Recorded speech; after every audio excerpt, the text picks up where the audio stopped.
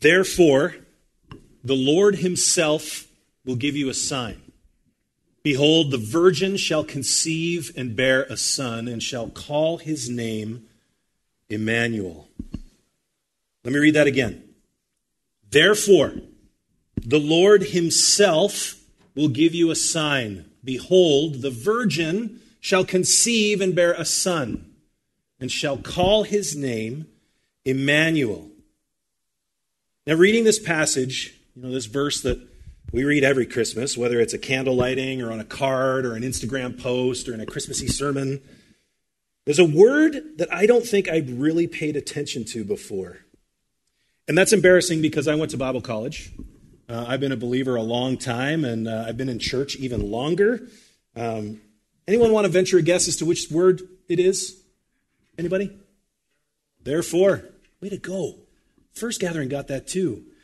Therefore. All the good Bible students know that whenever you see a therefore, you're supposed to find out what it's there for, right? It's clever. That's going to stick with you for the rest of your life. Our passage today starts with the word therefore. It doesn't start just the Lord will give you a sign. It's therefore the Lord himself will give you a sign. That means that there is a reason for the sign that he is going to give. There's a reason that God has to give it. And there's a someone for him to give it to. But what is that reason? What is, or who is that someone? We don't often ask that question at Christmas because we're focusing on baby Jesus in a manger and Mary and Joseph and the donkeys and the sheep, and we're concerned about the subject of the prophecy and not necessarily its context. But having spent this week in this passage, I think the context gives even more meaning to this sign and helps us better understand our need for Jesus. So for those of you who may not know, or those of you who may need a refresher, I'm going to give you a quick history lecture here, okay? So try your best to keep up. We're going to go pretty fast. Israel, it's God's chosen people. They were at one point a single nation made up of 12 tribes consisting of the descendants of the 12 sons of Jacob, also known as Israel. They lived under the rule of God and relied on the voice of prophets to hear from him. Now, the people of Israel, fearing the surrounding nations and wanting to fit in with those nations, wanted an earthly king. They didn't want God as their king. And though it broke his heart to do so, God gave them Saul. And then David, the shepherd, right, from David and Goliath. David became the king of Israel. And then his son, Solomon, became king of Israel after him. And after Solomon died, some 200 years before our message or our passage today, Israel had a bit of a civil war and split into two nations.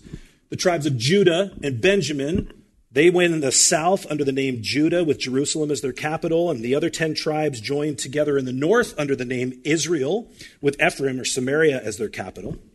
And this divided kingdom did not get along, much to the interest of the surrounding nations. So when we get to our passage, Ahaz, there's so many names, you're going to get so many more. Ahaz was the king of Judah, the smaller of the two nations.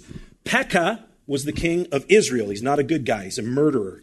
And then up in the northeast corner of Israel, or beyond Israel, is Syria, another smallish nation. Their king is Rezin. It's a good name. And then there's Assyria, not to be confused with Syria. I know, their king is Tiglath-Pileser. Are you writing this down? If I'm going too fast, you just let me know.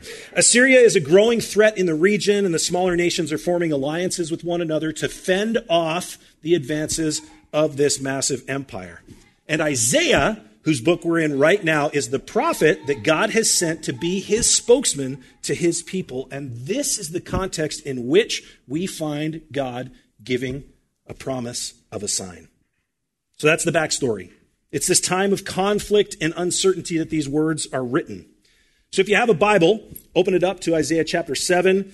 To give us the context in which this sign was given, even more context, we're going to read the first 18 verses of this chapter and hopefully get a better understanding as to why this sign was promised and what it means for us today.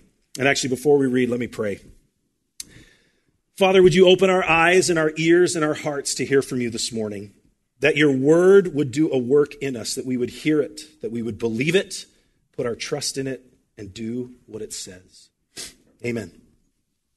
Okay, Isaiah chapter 7, starting in verse 1. In the days of Ahaz, the son of Jotham, again, so many names, the son of Jotham, the son of Uzziah, the king of Judah, Rezin, the king of Syria, and Pekah, the son of Remaliah, the king of Israel, came up to Jerusalem to wage war against it, but could not yet mount an attack against it. When the house of David was told Syria is in league with Ephraim, the heart of Ahaz and the heart of his people shook as the trees of the forest shake before the wind. So a quick aside here, Syria and Israel, Israel's called Ephraim in this passage here. They had joined forces to protect themselves against Assyria and to have more influence in the region. And we're told here that they've come down from the north to besiege Judah, or the house of David, as it's called in that part of the passage there. We're also told that to this point, they've been so far unsuccessful, but the fear that they incited was great. Moving on to verse 3. And the Lord said to Isaiah, "Go out to meet Ahaz, you and Shear-Jashub your son, at the end of the conduit of the upper pool on the highway to the washer's field, and say to him, be careful, be quiet, do not fear, and do not let your heart be faint because of these two smoldering stumps of firebrands, at the fierce anger of Rezin and Syria and the son of Remaliah, because Syria with Ephraim and the son of Remaliah have devised evil against you, saying, let us go up against Judah and terrify it, and let us conquer it for ourselves and set up the son of Tabeel as king in the midst of it. But thus says the Lord, it shall not stand, and it shall not come to pass. For the head of Syria is Damascus, and the head of Damascus is Rezin.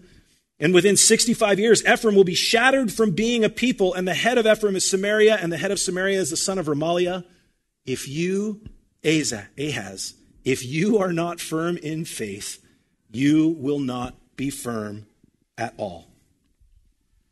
Now we're going to stop here for a few minutes. I know we've only read the first half of the passage, but there are some things I'd like us to dig into before we get too far. Just a couple of observations about the character of God that you already know. You don't even need to write these down. You already have these committed to memory.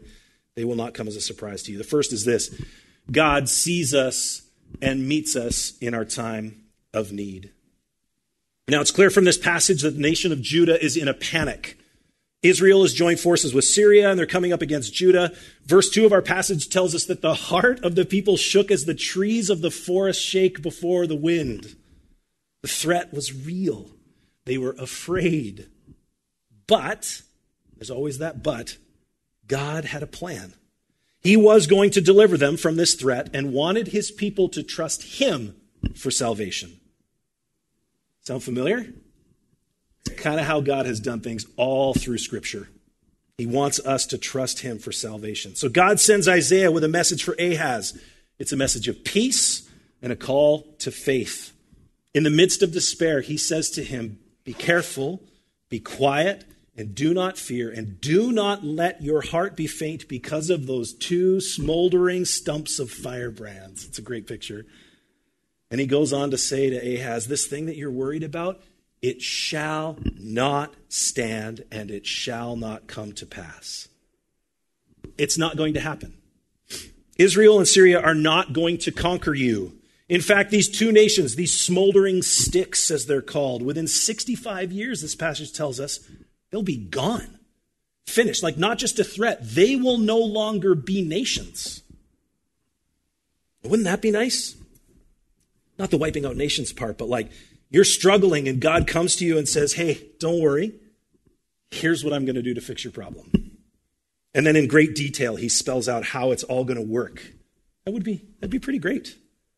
Because we all fear, don't we? Like we all despair, all of us.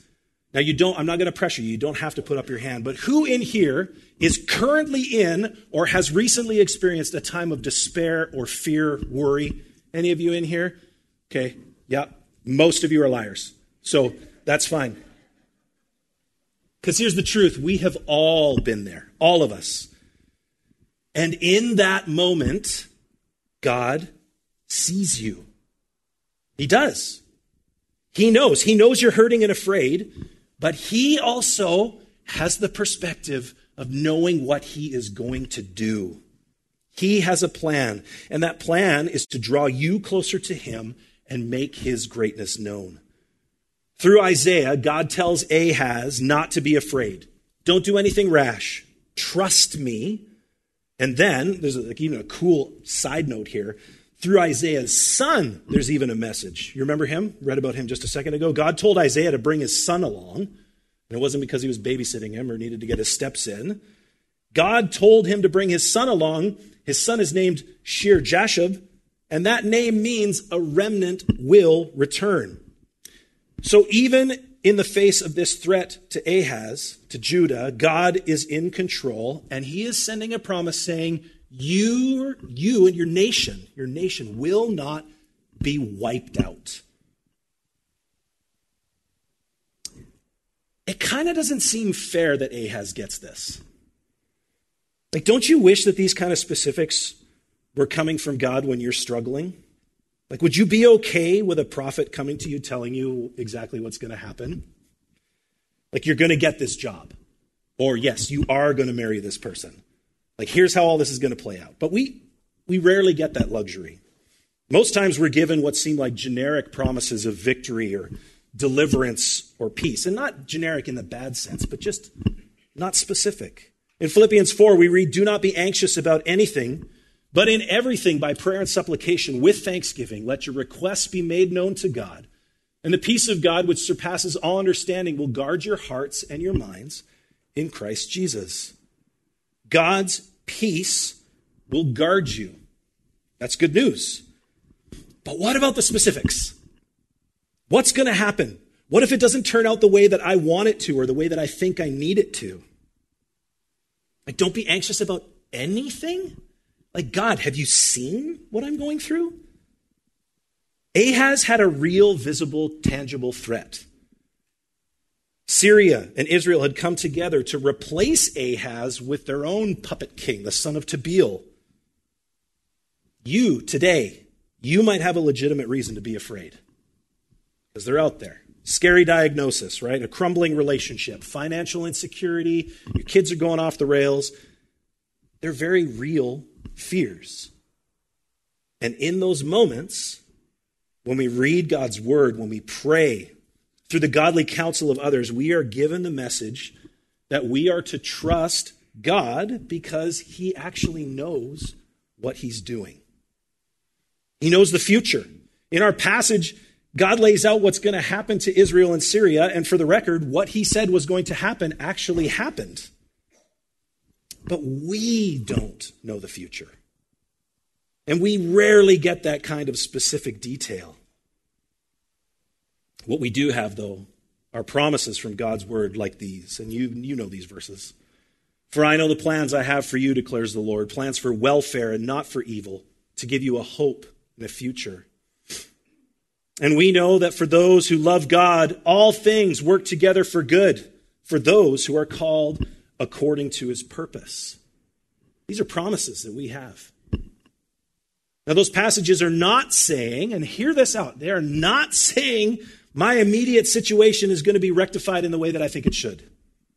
This is not to say that every trial we face is just going to disappear, that God will just make all the bad things go away. I mean, that might happen. God does that. We're told to pray to that end. But what's the reality that we see in the world? We see suffering. Suffering can be deep and wide and long. But for those of us who have put our faith in Jesus, we know that ultimately, maybe not right now, maybe not in the way we think, but ultimately God's plan for us is a future and a hope. And that all things will work together for good. But hear me out, maybe not here on earth, but certainly in eternity with him. Do you believe that? Like, I hope you do. I hope I do. And that's kind of where the rub comes, isn't it? Like Ray Ortlund said this, inevitably God brings us into crisis. Sooner or later, this question presses itself upon us. If I put my trust in God, will he save me? Will he be true to his promises in the gospel when it really counts for me? Do I trust him? And through Isaiah, God gives a message of hope and peace for Ahaz. And at the end of it, he says, if you are not firm in faith, if you don't believe me, if you don't trust me, you will not be firm at all. We have to believe. Like actually believe. And there are consequences when we don't. Faith, we have to have faith. That's what God calls us to. As much as we're given in Scripture instructions to not fear, like Ahaz was, we're given as many or more to have faith and believe and trust God to be who he says he is. That's our second point. He wants us to have faith. That's really what's at the heart of his promise to Ahaz. God knows what he's going to do. He's going to do it regardless, and I like that part. He's going to do it whether or not Ahaz trusts him. But he wants Ahaz, and he wants his people to believe that he's going to do what he says. He's always been after our faith. God's always been after our hearts, our belief in him. He even goes so far as to tell us in the book of Hebrews that without faith, it is impossible to please him. For whoever would draw near to God must believe that he exists and that he rewards those who seek him.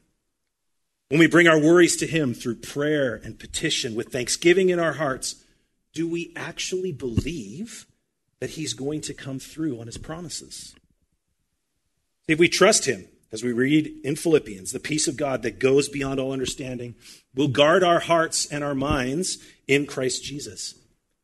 Do you have that peace? Have you taken your worries and your fears to him?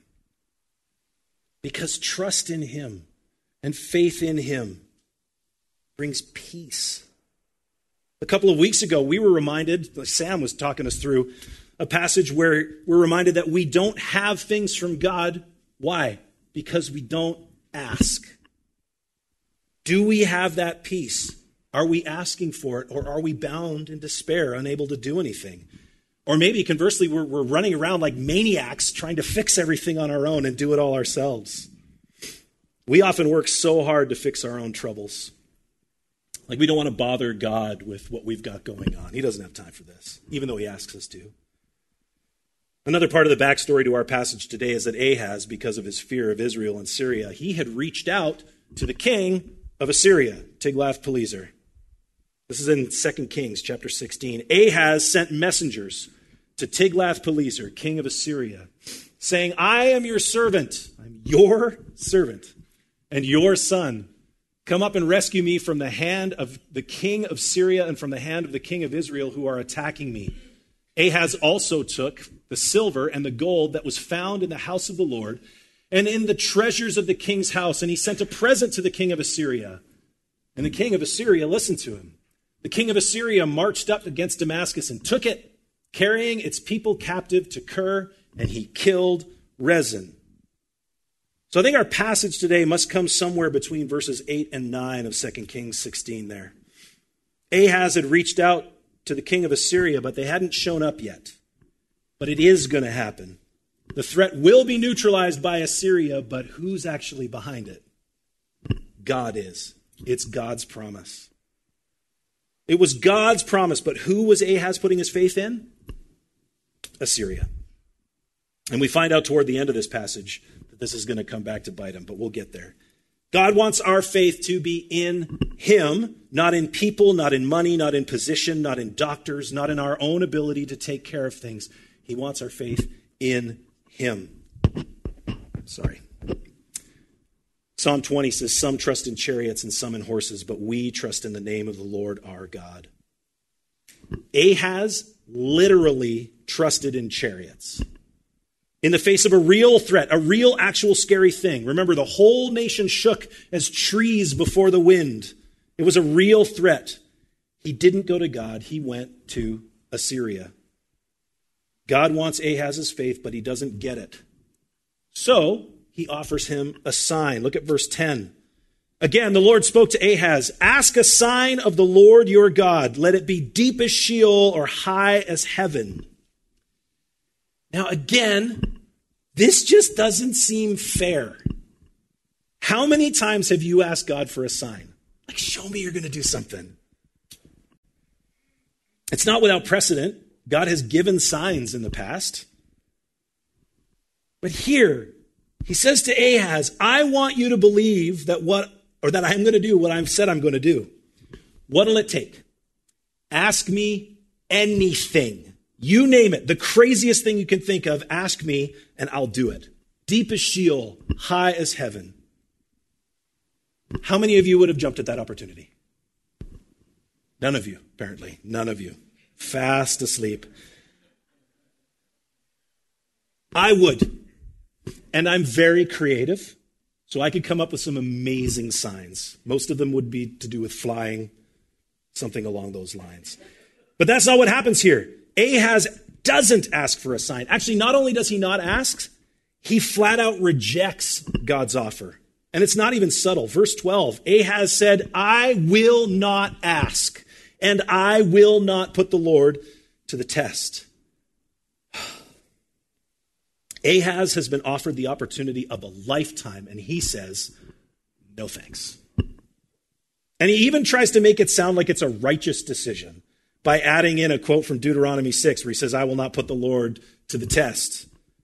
Which sounds spiritual, right? Pious and godly. I mean, Moses did tell the people, it's right there, Deuteronomy 6:16, you shall not put the Lord your God to the test as you tested him at Massah. Except God just told him to test him. That's the difference. And this isn't completely out of character for God either. In Malachi chapter 3, God says, bring the full tithe into the storehouse, that there may be food in my house, and thereby put me to the test. Put me to the test, says the Lord of hosts. And if I will not open the windows of heaven for you and pour down for you a blessing until there is no more need. God is saying, I want you to test me so that I can show you how faithful I am.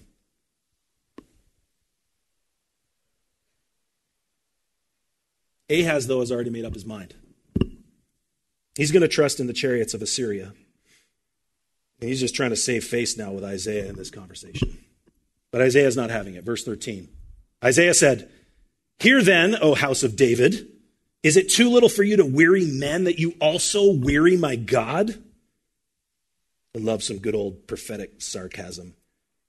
I mean, Ahaz obviously isn't trying to weary God, but given all that God had said and done, Ahaz's unbelief was wearisome. And God had had enough. And in case you missed it, and this is an interesting piece, notice the change that's used in the way that Isaiah is addressing Ahaz. In verse 11, he tells Ahaz to ask a sign from the Lord your God. And here he says, you would weary my God, not your God. It's a sad moment when God's message of peace and hope, is how it started, turns to a message of judgment and condemnation. And here's how the rest of that message plays out. Verse 14, therefore, we're back around to the therefore. Therefore, the Lord himself will give you a sign. Behold, the virgin shall conceive and bear a son, and shall call his name Emmanuel. He shall eat curds and honey when he knows how to refuse the evil and choose the good. For before the boy knows how to refuse the evil and choose the good, the land whose two kings you dread will be deserted. The Lord will bring upon you and upon your people and upon your father's house such days as have not come since the day that Ephraim departed from Judah, the king of Assyria. And because of their unbelief and because of their lack of faith, even though God was going to take care of Syria and Israel, and even though that threat will ultimately amount to nothing because of Ahaz's unbelief, Judah was going to be judged and judged severely.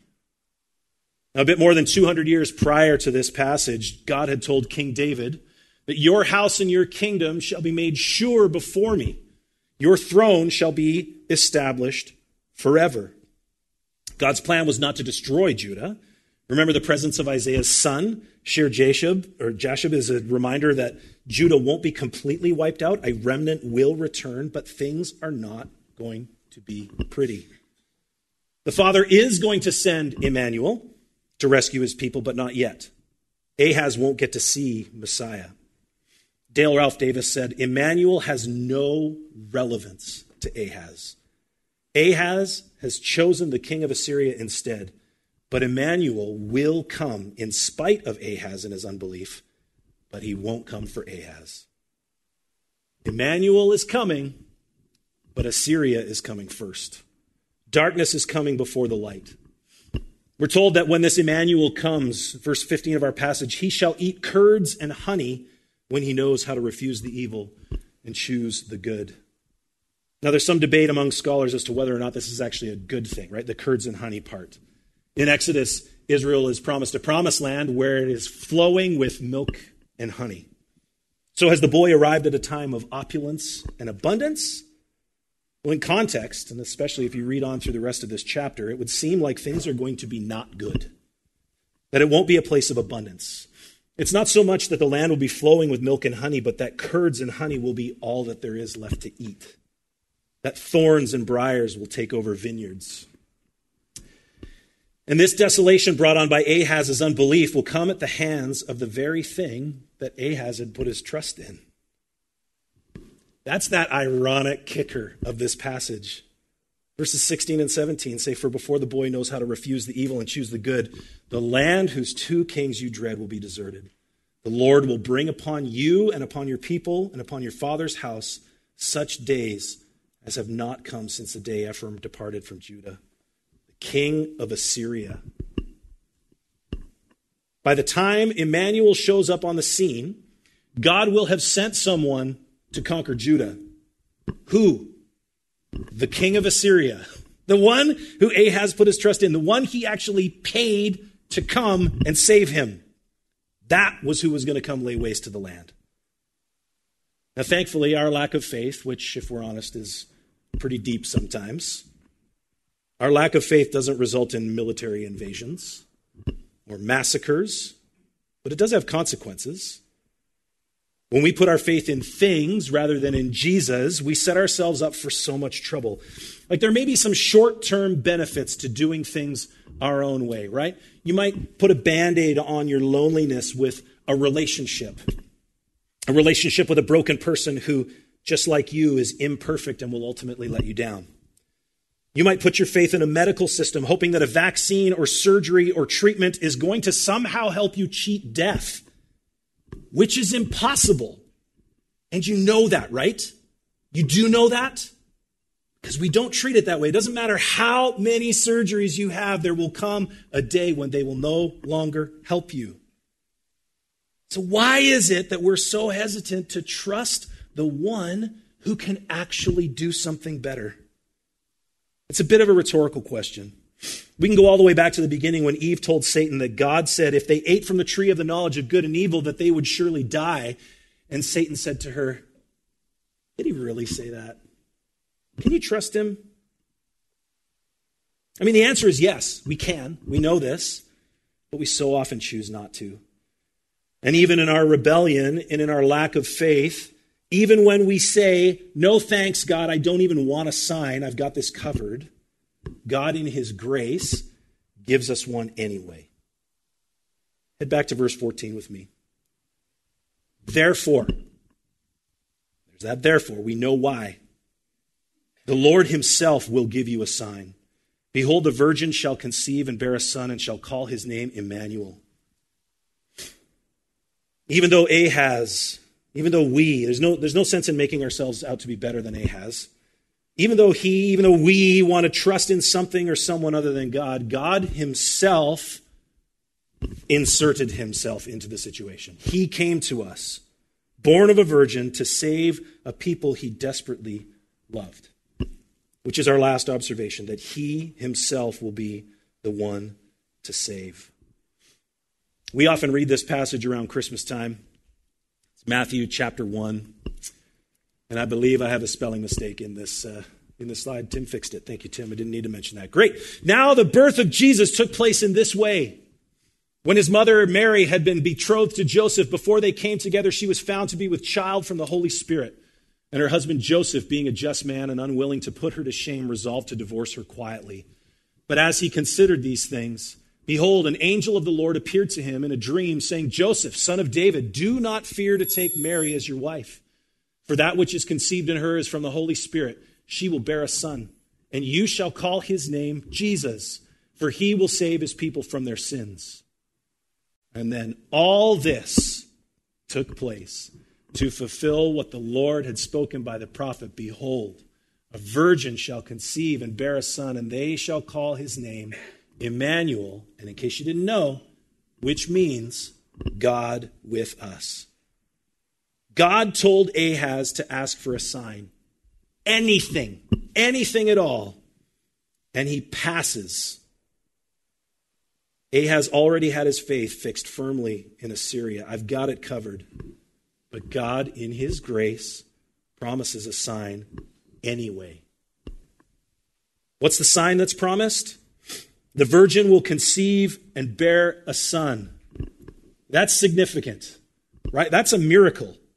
Now, we didn't, and we won't be getting into all the science of that today. If you don't know why this would be a big deal, you can ask your parents on the way home. But the fact that Mary had conceived and would bear a son in her virginity is a sign. It's a miracle. But what should be more significant to us today is who that child is. It's Jesus. It's God himself, Emmanuel. We could jump back into our study of John here and be reminded that in the beginning was the Word, and the Word was with God, and the Word was God. And the Word became flesh and dwelt among us, and we have seen his glory. Glory is the only Son from the Father, full of grace and truth. The Word dwelt among us. God incarnate, God in the flesh, Jesus, born in Bethlehem to Mary. He is Emmanuel, God with us. That's the sign. When God told Ahaz that he would send a sign, he gave that sign a name. Emmanuel. In that moment, he was saying to Ahaz, I'll give you a sign, and it's going to be the very thing that you think you can do without. You don't want me? Too bad. Here I am.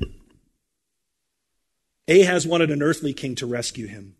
Israel, at the time of the coming of Jesus, Israel wanted a military rescuer. God promised to send the King of Kings to do it properly. He sees us, whether we have faith in him or not. He wants to rescue us from our struggles, from our sin, from our sorrow, and from our darkness. And I wonder, maybe you've forgotten that that's actually true. And I don't mean you, I do mean you, but I mean me, I mean us. You're seen and heard. You are never invisible to our Heavenly Father. Never. He actually sees you. He hears you. You are not abandoned. You're not being ignored. Hebrews 4 says, for we do not have a high priest who is unable to sympathize with our weaknesses, but one who has been tempted in every way as we are, yet without sin. Therefore, there's that word again. What's it there for? Because of the fact that Jesus can sympathize with our weaknesses and has been tempted in every way as we are. Therefore, let us approach the throne of grace with boldness so that we may receive mercy and find grace to help in when? Time of need. Maybe you feel like he doesn't see or hear you. Maybe you're a follower of Jesus and you've been calling out to him and you feel like you've heard nothing back. I think we've all been there at one time or another. Here's the thing, though. He's there. And he's sovereign. And he's faithful. He's involved in every step of the way. Sometimes his way of letting us know that he is there is subtle.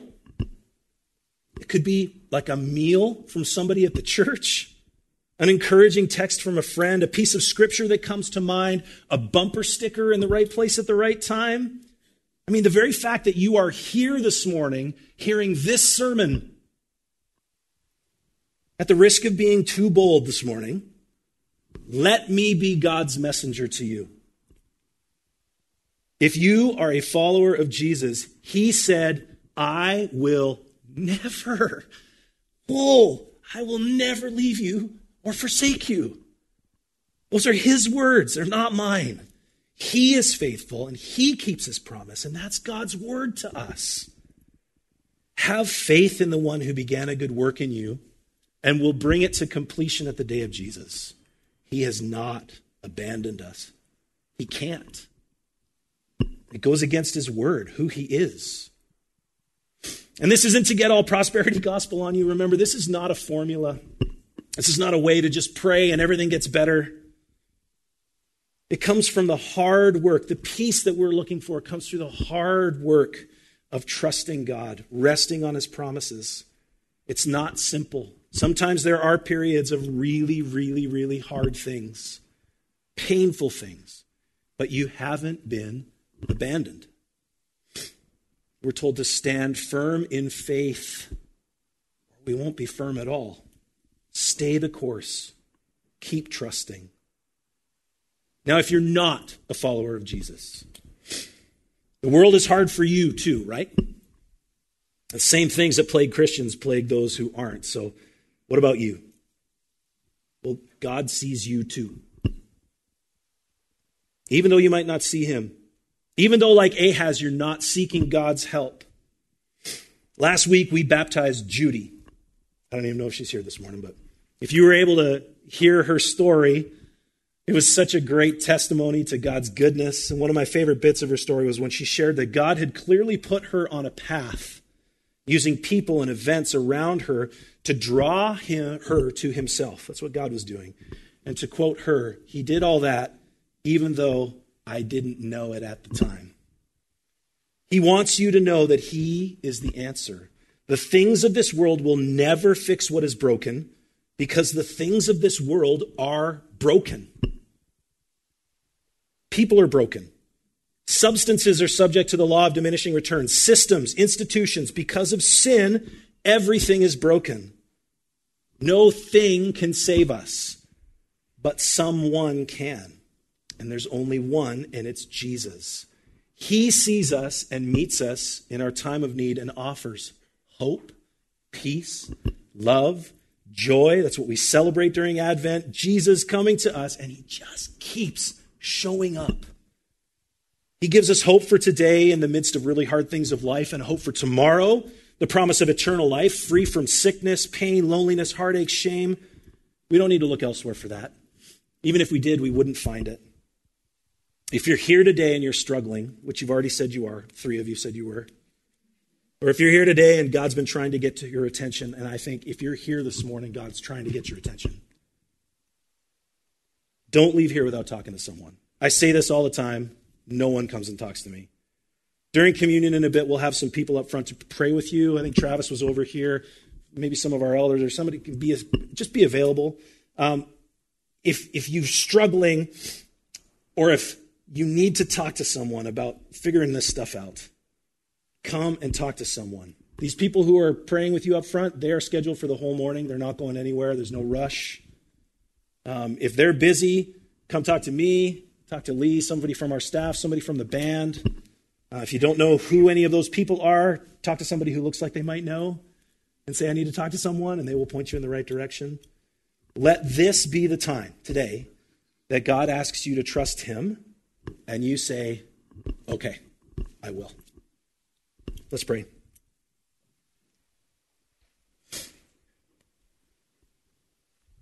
You desire our hearts, God. You desire our faith. You ask us to trust you. And so many of us in this room say we trust you. And when it actually comes down to it, the way that we act, the way that we live out your commands, the way that we fear, the way that we strive, we probably don't. So help us to trust you. We pray that your Spirit would do a work in us, and that it would be a long-lasting work, that we would continue to see how good you are and trust you all the more. We pray in your name.